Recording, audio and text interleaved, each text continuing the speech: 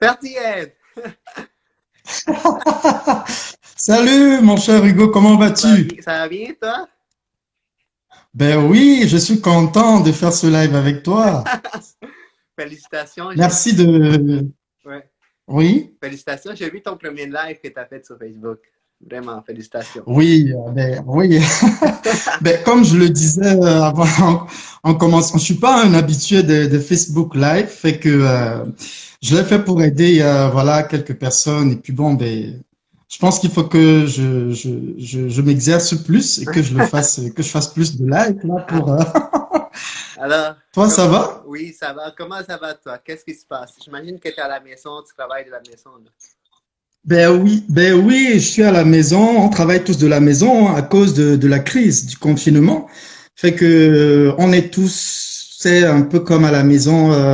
Ceux qui travaillent forcément travaillent pour les entreprises qui laissent leurs employés travailler de la maison, Ouais, travaillent de la maison. Fait ouais, que même les entrepreneurs travaillent de la maison. Fait que si tu étais un entrepreneur et que tu sortais pour aller peut-être, je sais pas moi, rencontrer des clients, fait que tout va se passer en ligne là. Fait que on est ouais. plus ou moins chez nous. Oui. Je sais Mm. aussi que tu es coach d'emploi, puis je vais parler de ça en ce moment. Parlons du télétravail en premier, là, la façon qu'on travaille par vidéoconférence. Quelle est la meilleure façon de se présenter lors d'un télétravail, d'une conférence vidéo? Comment toi tu vois ça? Comment est-ce que tu peux donner ton opinion par rapport à ça? Alors, se présenter lors d'un télétravail, ça dépend du thème. Est-ce que tu parles là du coaching quand je coach des gens, c'est ça? Mais en fait, plus pour ceux qui c'est leur première fois, qui travaillent à la maison, ils n'ont jamais vraiment utilisé le télétravail. Puis là, ils sont en mode employé, travail, ouais. Ah oui, ok. Oui. Ben, je pense que la première des choses, ben, je pense il faut être organisé Ouais. parce que si tu n'es pas organisé, tu vas te dire, ben, je suis à la maison, faut vraiment que tu planifies ta journée la veille. Ouais. C'est-à-dire que avant de dormir, fais-toi ta to-do list du lendemain, ce que tu auras à faire le lendemain.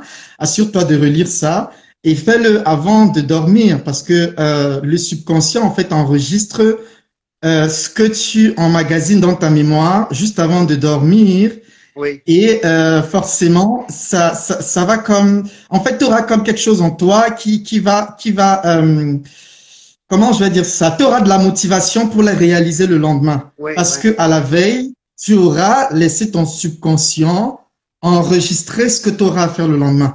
Donc ce que moi je conseille aux gens c'est de toujours planifier sa journée la OK. veille. Donc OK. la veille et puis travailler avec des objectifs, te dire par exemple de 8h30 peut-être à 9h30, je vais faire ceci. Ouais. Tu vois, c'est-à-dire que tu travailles vraiment parce que si tu ne travailles pas avec des objectifs, tu seras parce que bon on est tout le temps sur son les notifications, on veut un peu aller sur Facebook, on veut aller Ouais. prendre un petit jus dans le frigidaire, dans le frigo, on veut aller grignoter un tout petit peu, on veut, tu sais, fait que il faut vraiment cette période aussi va emmener certaines personnes à développer leur discipline et Ouais. leur Ouais. manière de s'organiser quand ils travaillent. Fait Oui. qu'à un moment, tu dois te dire vraiment de 9h à 10h, je mets mon téléphone en mode sourdine, en mode silence, je le mets de côté et puis je me concentre, je travaille. OK. Donc, ce que moi je conseillerais aux gens, c'est vraiment ça, de s'organiser, d'être discipliné. Et bon, tu sais, moi, il y a quelqu'un, j'ai suivi quelqu'un sur Internet qui disait, oh, mais quand vous vous levez le matin, prenez votre bain normalement, et puis habillez-vous comme si vous alliez au travail. Et puis, Oui. c'est bien beau de dire tout ça, là, mais je pense pas que les gens le font nécessairement, là. Je sais qu'il y a des gens même à 12 heures qui sont toujours avec leur pyjama. Ouais, ouais. Mais je pense que c'est correct là. Fais ce qui te semble, ce qui te mettra à l'aise, Ouais, oui. comprends-tu? Ouais. Je vais pas dire aux gens habille-toi comme si tu allais au travail ou bien va prendre ton bain. Ben, si ça te tente de prendre ton bain, tu le prends. Si ça te tente pas, si ça te tente de prendre ton bain à 3 heures ou le soir, Ouais. ben fais ce qui te plaît. Si ça te tente de travailler en pyjama, ben tu sais, moi, je pense qu'il faut être à l'aise parce que travailler de la maison, c'est aussi une opportunité. C'est-à-dire qu'il faut profiter aussi de ce moment-là. Ouais. OK? Fait qu'au bureau, t'es pas en pyjama. Si tu peux travailler chez toi en pyjama, pourquoi pas profiter de ça? C'est ça. Mais il faudrait pas que le fait que tu sois en train de travailler en pyjama, t'éloignes de tes Ouais. objectifs, t'éloignes de ce que tu as à faire. Faudrait que tu sois concentré et faudrait que tu saches que ben à la fin de la journée, ben j'ai des objectifs que je dois atteindre. Oui, c'est ça. Donc c'est La ça. discipline, Mm. c'est important, même si on est chez nous, là, c'est encore d'avoir un horaire comme au travail, tu sais, d'avoir de 9 à 10, je fais ça, de Exactement. 11 à ça, je fais ça. Fait que la discipline, Ben oui. c'est vraiment important. Mais lors d'une rencontre de vidéoconférence, tu parles, je pense pas que c'est présentable de se présenter à pyjama, là. C'est vraiment de moins être présentable devant la caméra quand Ben, on est avec nos collègues. C'est ça? Ben oui, ben oui. Alors là, je prenais vraiment le cas si, c'est clair que la veille, quand tu organises ta journée, ben tu regardes ton calendrier pour le lendemain. Ouais. Si tu sais que j'ai une rencontre virtuelle, je sais pas moi, de 10 heures à 11 heures avec mes collègues ou mes managers ou mes superviseurs, ben tu ne vas quand même pas te présenter chez n'importe comment là. Fait que moi, je me souviens, il y a 2 jours, on avait une rencontre de toute l'équipe. Ouais, ouais. Fait en bas, en bas, j'étais en pyjama et en haut, j'avais comme mis quelque chose pour être présentable de haut quand même, tu sais, pour être présentable de haut quand même, parce Ouais, que ouais. tu vas pas devant tes managers et tes collègues n'importe comment, comprends-tu? Et il Ouais, faut c'est aussi ça. t'assurer d'être quand même dans un cadre professionnel. Fait que tu peux pas être dans tes toilettes et puis tu dis oui, ah non, tu peux t'assurer, tu sais, il y a il y a comme l'arrière-plan là qui doit quand L'arrière-plan même, tu qui est sais, important, ouais. voilà, je préfère que tu choisisses un arrière-plan neutre. Ouais, On n'a pas besoin de voir, voilà, ta cuisine derrière ou, je sais pas moi, voilà, on est dans un cadre professionnel, fait en sorte que ce soit professionnel du début ouais. jusqu'à la fin. Et ça demande d'être présentable de haut. Le bruit des enfants en arrière ou des personnes qui sont dans ta maison, ça peut impacter la rencontre virtuelle. Il faut mettre mute OK. pour comme mettre tout le bruit en arrière pour que ça n'affecte pas ta rencontre virtuelle avec les membres de ton équipe ou bien si tu es un entrepreneur et que tu es en train de travailler avec tes clients, ben forcément. Et donc il faut respecter tout ça. OK. Il faut désactiver toutes les notifications qui peuvent comme venir pendant ta rencontre virtuelle parce que pendant ta rencontre, tu peux avoir des cling, cling, Ouais, tu sais, des notifications ou des trucs qui rentrent et puis ça peut distraire. OK. Fait que c'est des choses qu'il faut regarder, s'assurer que son micro est, sa caméra est bien allumée, s'assurer qu'on est quand même dans un endroit un peu bien éclairé pour qu'on OK. puisse bien, voilà. Ouais. Faut pas que ce soit trop sombre non plus là parce que Non, c'est ça. fait que Il faut que l'arrière-plan soit correct. Puis il faut pas que si tu as du bruit alentour, de mettre ton micro off juste pour le moment qu'il y a du bruit, puis pour pas déranger tes collègues de travail, c'est ça? exactement, exactement. En fait, il faut faire abstraction de tous les éléments qui peuvent venir comme distraire d'autres personnes ou te distraire pendant la rencontre virtuelle. Parce Ouais. que c'est aussi ça être professionnel. Il faut être professionnel du début jusqu'à la fin. Ouais, c'est Et ça. c'est tout ça, tous ces paramètres-là, ben, qui vont faire de toi quelqu'un de professionnel. Il faut être professionnel. Oui. Donc, c'est ça.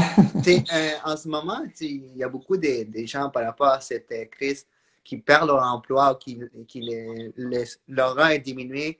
Euh, Comment est-ce que tu peux leur conseiller de garder espoir qu'après ça, ça va bien aller? Qu'est-ce qu'ils devraient faire pour peut-être, dès que c'est fini ou même maintenant, trouver un nouvel emploi? Est-ce que c'est encore le moment pour trouver un nouvel emploi?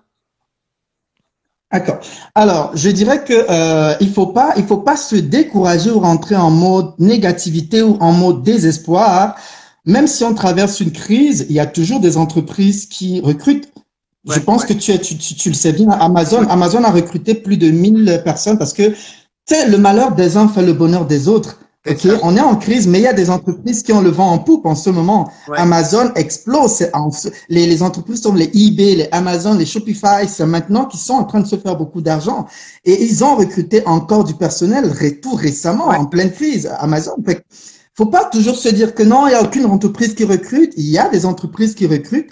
Moi, je dirais pour des personnes qui ont été mises à pied, il y a des personnes qui ont été mises à pied de manière temporaire. Ça veut dire que on t'a mis à pied pour un certain nombre de temps OK. et on pourra te rappeler après la crise. OK? Moi, je dirais à ces personnes-là, travaillez à comment vous allez améliorer votre travail. Lorsque vous allez reprendre le travail, qu'est-ce que vous allez faire qui va étonner votre hiérarchie? Quelle est la valeur ajoutée que vous allez apporter qui va comme dire, ouf!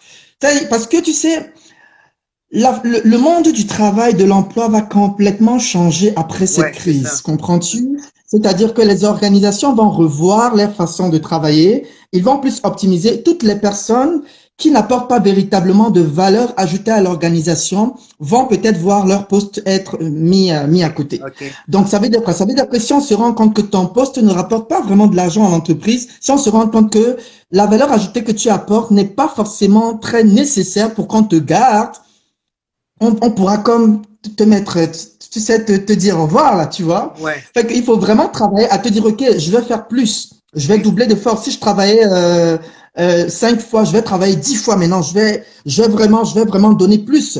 Donc, moi, je dirais à cette personne-là, travaille plus à comment tu vas améliorer ton travail, comment tu vas encore impressionner Ouais. positivement ta hiérarchie pour qu'ils se disent, oh, s'ils pensent peut-être à réorganiser, à dire, ils vont se dire, ah, on a quand même du mal à laisser partir Hugo parce que, tu sais, il est quand même, qu'on pense, chaque fois qu'on pensera à toi, on va se dire, ah, il est bon, en Ouais. fait, on aura du mal à te laisser partir, tu sais. Donc, moi, je dirais à ces personnes à travailler vraiment à voir comment vous pouvez vous améliorer davantage. Si vous avez des lacunes quelque part, prenez des cours en ligne. On a YouTube, il y a tellement de vidéos sur YouTube. Si par exemple, vous avez un poste et que vous avez des difficultés, par exemple, à parler anglais, je prends un exemple banal comme ça. Ouais. Profitez de ce moment où on vous a mis à pied pour comprendre des cours en ligne. Allez sur YouTube, travaillez votre anglais. Peut-être que vous êtes dans un travail, peut-être vous faites de la vente et vous avez de la difficulté peut-être à trouver des clients. Allez sur YouTube, voyez comment. Ça bug un peu. Ça Oui, bug. oui, oui. Maintenant, pour ceux qui ont été mis à pied définitivement, qui ont perdu leur job, ce Ouais. que moi je leur dirais, c'est de faire vraiment un point avec eux-mêmes et de se dire, qu'est-ce que j'aime vraiment? Est-ce que c'est cet emploi que je veux continuer à faire? Est-ce que je veux comme me mettre à mon propre compte? Est-ce que je veux créer quelque chose? Est-ce que je voudrais apporter quelque chose aux gens? C'est vraiment de refaire un inventaire de toi, de t'asseoir avec toi-même et de te dire, est-ce que j'aime-tu vraiment cet emploi? Est-ce que j'aime vraiment cet emploi? Est-ce que c'est ce que j'aime vraiment faire? C'est vraiment le moment pour toi de te questionner sur toi-même, sur cet emploi, de te dire, est-ce que j'aime vraiment cet emploi? Est-ce que si je me mets à rechercher un nouvel emploi, est-ce que c'est-tu le même emploi que je vais chercher? Est-ce que je vais pas plutôt commencer à me diriger vers mon rêve? Parce que j'ai un rêve depuis, mais je procrastine, j'ai comme peur de me lancer. Peut-être ce serait le moment pour moi de me lancer et d'apporter quelque chose aux gens. Ouais. Comprends-tu? Mais là, Il y a on a vraiment une beaucoup de question. choses. On a une question. Il y a quelqu'un sur ici, là. C'est Jean. Jean, il dit, j'ai plus de boulot en ce moment et j'ai vraiment du mal à trouver du télétravail, surtout parce que je suis au Cameroun, je pense. Comment faire pour trouver une job en ligne vivant en Afrique? En Afrique, c'est différent qu'au Alors, Canada, mais je pense que tu peux comprendre. ben, je pense que premièrement, il faut d'abord identifier ce que tu aimes. Comment il s'appelle déjà? Quand- Excusez-moi, je sais pas comment. C'est Jean, voilà. Alors, premièrement, la première des choses que je te dirais, Jean, c'est identifier d'abord ce que tu aimes. Faut pas juste te lancer comme ça. Vous savez, moi, je dis toujours, la vie est courte. Faut faire des choses pour lesquelles on est passionné. Faut faire les choses pour lesquelles on a de la compétence, pour lesquelles on a de la motivation. Identifie ce que tu aimes. Et je te dirais, pardon, l'une des façons, je sais pas si tu veux travailler en tant qu'entrepreneur ou tu veux, parce que si tu veux travailler en tant qu'entrepreneur, tu peux vendre des produits en ligne. Ok, tu peux être tu sais, Amazon a plusieurs les affiliates. Tu peux être sous le Ouais. couvert de quelqu'un qui a sa business en ligne qui vend. Il te prend comme un sous-traitant et puis tu as un pourcentage de ses ventes. Fait que il y a tellement de possibilités en ligne aujourd'hui. Et je vais vous dire, le confinement et puis la crise, c'est venu comme réveiller on va dire quoi? C'est venu comme attirer l'attention de beaucoup de personnes pour se dire, waouh, il faudrait que je me trouve une autre source de revenus parce que je n'ai que ma job. Ouais. Et puis du jour au lendemain, peut-être si tu as perdu ta job, tu vas te dire, waouh, il faudrait que je travaille à trouver. Fait que c'est vraiment le moment pour toi de lancer une business peut-être en ligne, de travailler en ligne. Parce que aujourd'hui, là, Internet, devient comme un incontournable. On n'a plus le choix. On est tous obligés d'aller vers Internet. Ouais, c'est ça. Comprends-tu? Fait que le conseil que je donnerais à Jean, c'est premièrement identifier ce que vous voulez véritablement faire, ce que vous aimez faire. Faites un inventaire de vos compétences, de vos capacités. Qu'est-ce que vous savez faire? Qu'est-ce que vous êtes capable de faire? C'est quoi vos expériences? C'est quoi vos compétences? C'est quoi vos réalisations? Qu'est-ce que vous avez réalisé par le passé? Et maintenant, regardez devant qu'est-ce que je veux faire par la suite et regardez les opportunités devant vous. OK? Voyez si vous pouvez, si au bout de tout cet inventaire-là, vous pensez que vous voulez créer votre propre truc en ligne, ce serait peut-être l'occasion pour vous.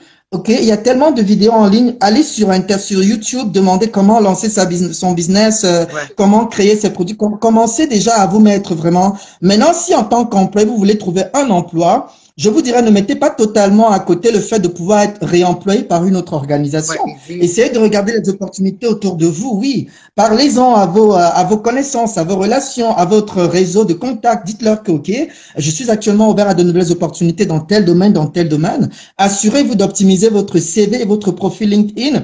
Parce que si vous me dites, moi, votre ami, que vous cherchez un emploi et que je vous dis, ah, peux-tu m'envoyer ton CV?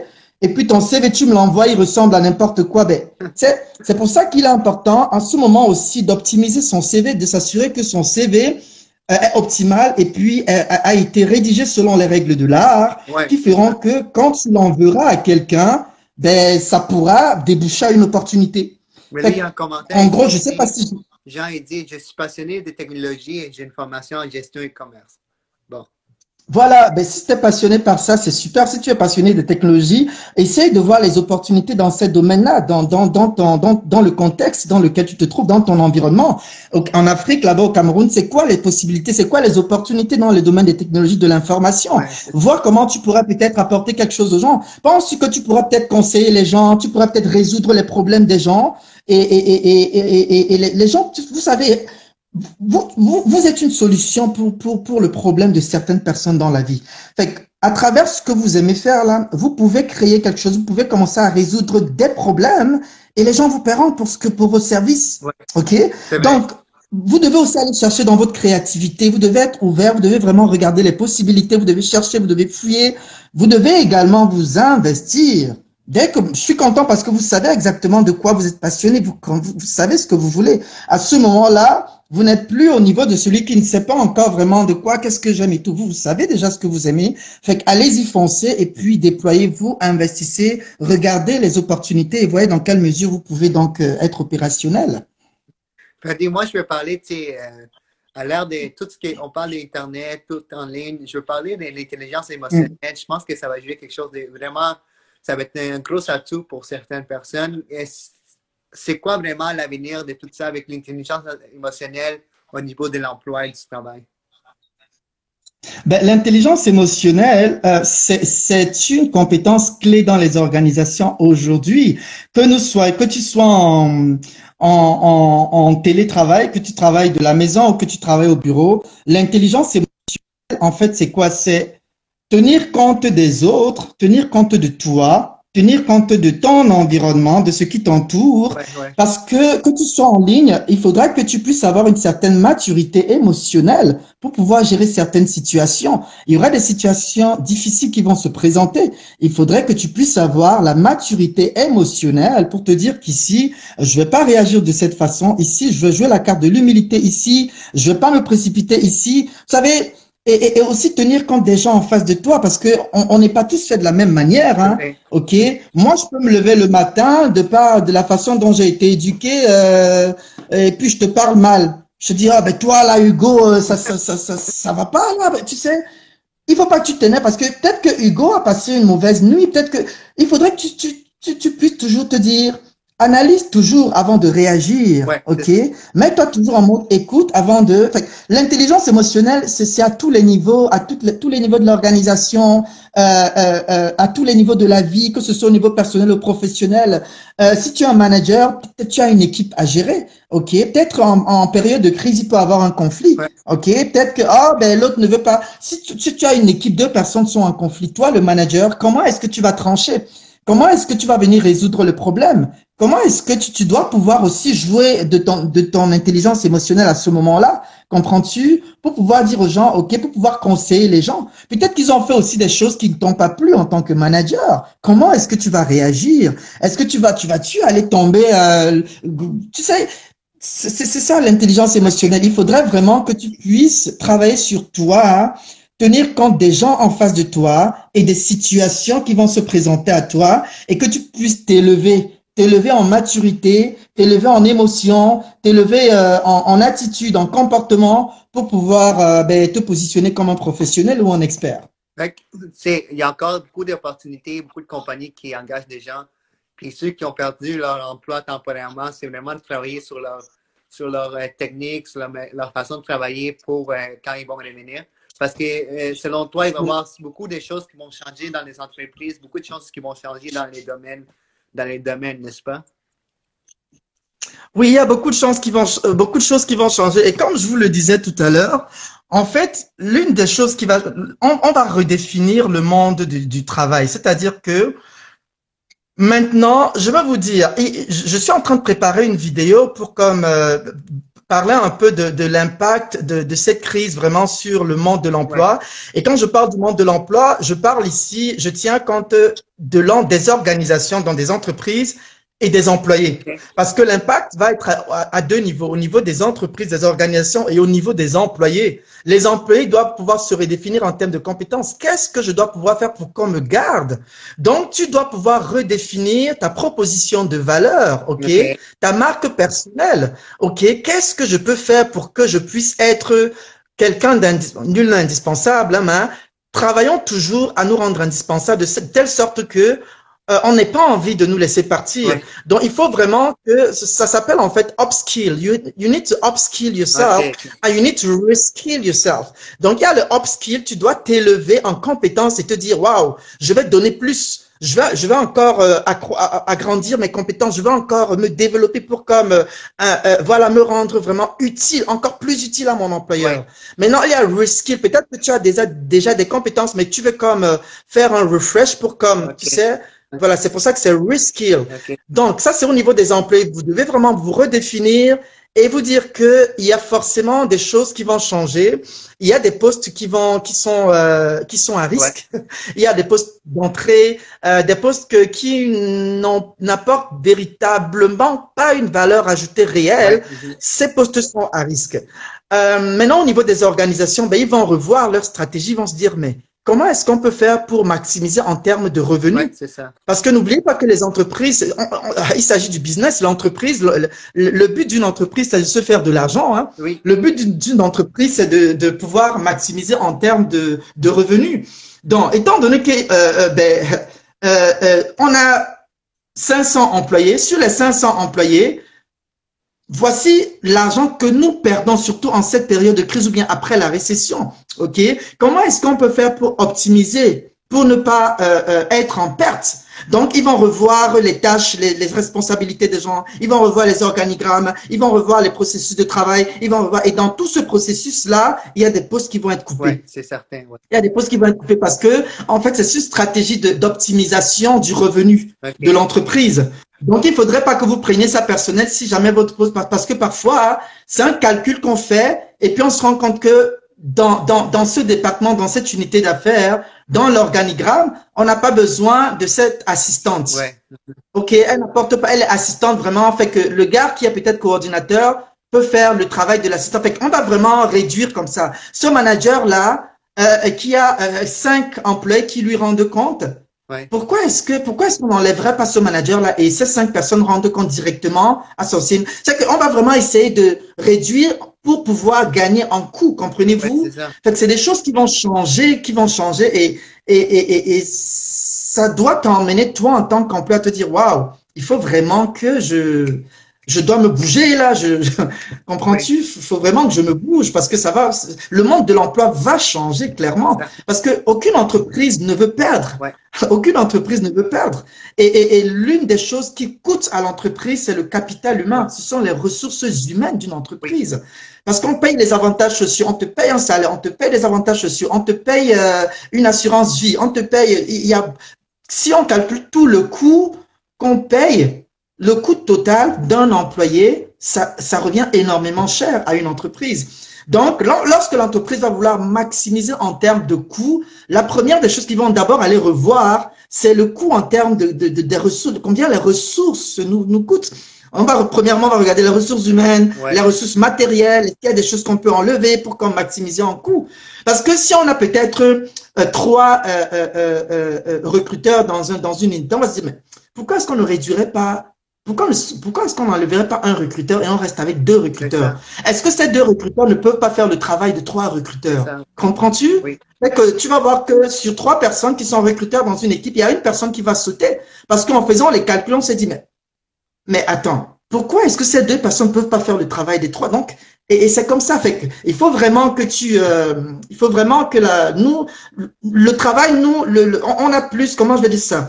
Nous, les employés, nous, les chercheurs d'emploi, nous, la ressource humaine, on a beaucoup plus d'efforts à fournir pour nous rendre indispensables dans une organisation pour qu'on ne puisse pas nous mettre à la porte. Maintenant, si on nous met à la porte, il y a des solutions qu'il faut mettre en place. Comme je viens de le dire, il y a un travail que vous devez faire sur vous, identifier vos patients, voir dans quelle mesure vous pouvez peut-être créer quelque chose. Et voilà. Je vais faire une vidéo là-dessus dans les prochains jours parce qu'il y a beaucoup de questionnements, il y a beaucoup de gens qui me reviennent. Oui. Qui sont pas forcément, qui comprennent pas comment, qui sont un peu déboussolés. Oui. Pour ceux qui veulent te suivre, je pense que c'est Ferdi Ed sur Instagram. Tu peux même laisser ton site web sur les commentaires si tu peux. Tu peux l'écrire. Ben oui. www.ferdied.com. Sur LinkedIn, sur Facebook aussi, vous pouvez me rejoindre. Oui. Ouais. Une dernière chose avant qu'on se quitte. Est-ce que tu penses que c'est vraiment l'ère du début de la technologie qui va vraiment entrer dans ces entreprises? Parce que tu parles de capital humain, c'est la première chose qu'on coupe, c'est la première chose qui coûte le plus cher. Est-ce que tu penses qu'aujourd'hui, après toute cette crise, les compagnies vont vraiment se tourner plus vers la technologie, l'intelligence artificielle, tout ça? Est-ce que c'est vraiment le début de cette ère?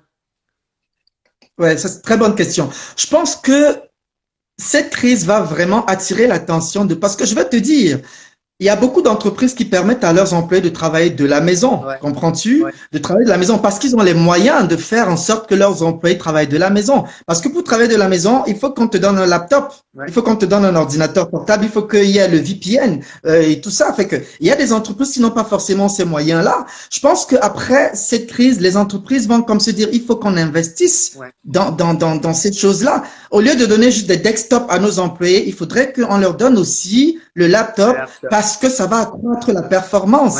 OK? Fait qu'ils vont, voilà, il y a beaucoup d'entreprises qui vont vraiment investir plus sur le télétravail. Ils vont plus se rendre compte que le télétravail n'est pas forcément quelque chose qui vient tirer vers le bas leur performance, mais c'est quelque chose qui va tirer leur performance vers le haut parce que même si je suis de la maison, je continue de travailler, je continue de performer. C'est tout simplement de mettre en place des process qui vont vous permettre, vous, l'organisation, de pouvoir mesurer clairement la productivité ou la performance de vos employés.